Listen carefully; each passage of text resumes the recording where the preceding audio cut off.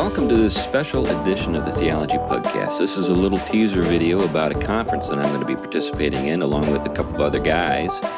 And in case you don't know who I am, I'm C.R. Wiley. I serve a church in the Pacific Northwest, and I've been a number of other things besides a pastor. I've been a professor of philosophy and a home improvement contractor and a landlord and yada, yada, yada. But all that stuff's relevant today because I want to talk about a conference entitled the Apostle Paul's School for Tentmaking.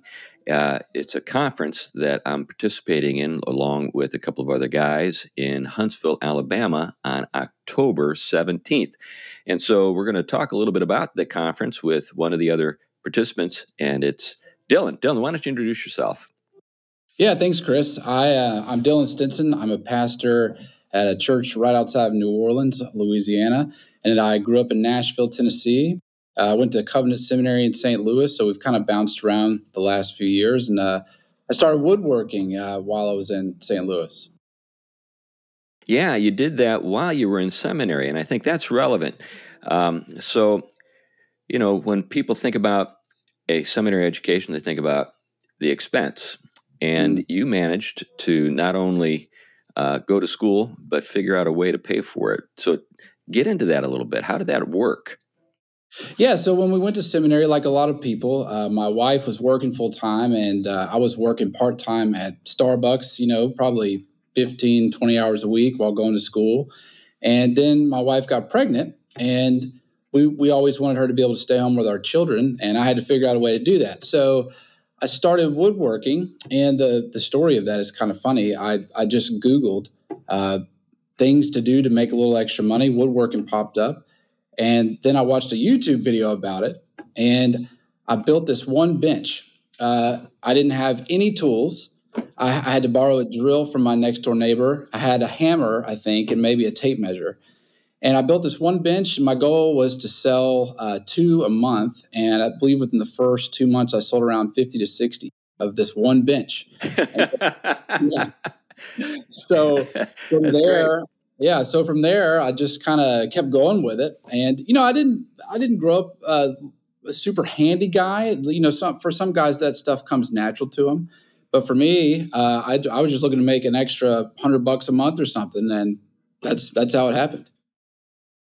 Yeah, that's great. And the long and short of it is your wife was able to cut way back in her hours, and you were able to not only take care of your daily needs, but helped a lot, I should say, on paying for your school. That's right. Yeah. So we used the money to pay for my school, and then my wife went down to part time. Was able to stay home with our first daughter, and I believe she worked 2 days a week or something like that. And so we paid out of pocket for school. We also paid off. She had some student loan debt, around $10,000, and we paid that off in the summer off the money I was making woodworking. That's great. So I think the thing that could be really helpful for people who are thinking about coming to the conference, this is something that I think should get a guy to kind of cross the line. So I make a commitment to come, and that is sometimes guys who are thinking about starting a side gig, particularly if they're a pastor, they're wondering, how does this fit into the pastoral ministry? How can I do this and still, serve my church? You've done that. I've done that. And in fact, we've both managed to do that at a point in time in our lives when the money was kind of tight. In my case, I served I was an urban missionary and lived in Boston with my wife for about a decade, and it was pretty much hand to mouth the entire time. And during those years, I used the skills that I learned when I was working in the trades on the side and in different ways, and was able to help make ends meet, and then finally find myself in a better spot down the road. But it was basically while I was, involved or engaged in full-time ministry through the church I was serving at the time and the work I was doing around the greater Boston metropolitan area. And so, that made all the difference for me. And I, based on our conversations, it made a huge difference for you. And I think the fun thing about, or one of the fun things about your experience, Dylan, is that you had your workshop in student housing in the That's right. basement. That's right. Yeah. So Yeah, you yeah. So, bootstrapped this the whole way.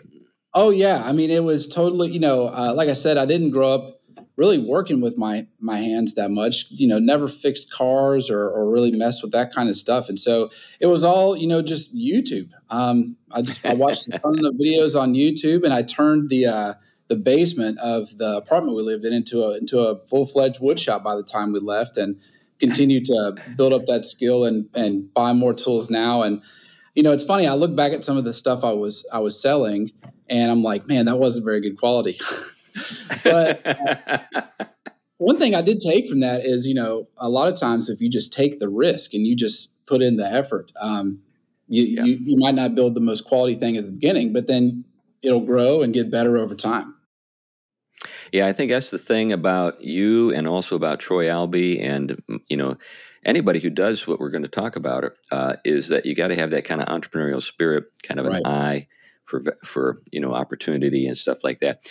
And, if you're listening to this little uh, snippet or this little tease for this conference, and you're wondering, could I do this kind of stuff? The answer is, frankly, yes. It's just a Absolutely. matter of a little inspiration, a good idea, and maybe a few guys who've traveled the road a little more and have gotten a little further down it, who can look back and encourage you. And that's what our goal is. There are a lot of guys out there who are serving churches and giving their all to the effort, but because of just the situation a guy finds himself in, because of growing expenses, a family that's growing, or just the fact that the church is maybe that's being served is going through a hard time, is having a hard time making ends meet. Well, if that's the case for you, please consider joining us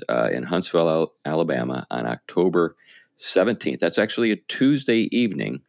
And the reason why we are having it at that time is precisely so you can get back to your church, so you can get to the conference. It's just a one-day event, and then you can get back and hopefully be inspired and have some ideas about how you can get a side gig going and supplement your income and other things. And one of the things, some of the things we'll get into in the conference have to do with those other things.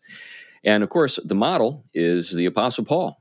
He was a tent maker, a guy who was super educated, the most educated apostle, and super connected. He was a Roman citizen and a clerk, you could say, in the Supreme Court of Israel because of his connection to the Sanhedrin. And a guy who has had obviously a huge influence on the world intellectually, as well as the legacy he left spiritually with his ministry in the church. So all those things in mind, he was a tent maker and he could support himself, and he believed that made a big difference in terms of the efficaciousness of his ministry, and something like that can be true for you too.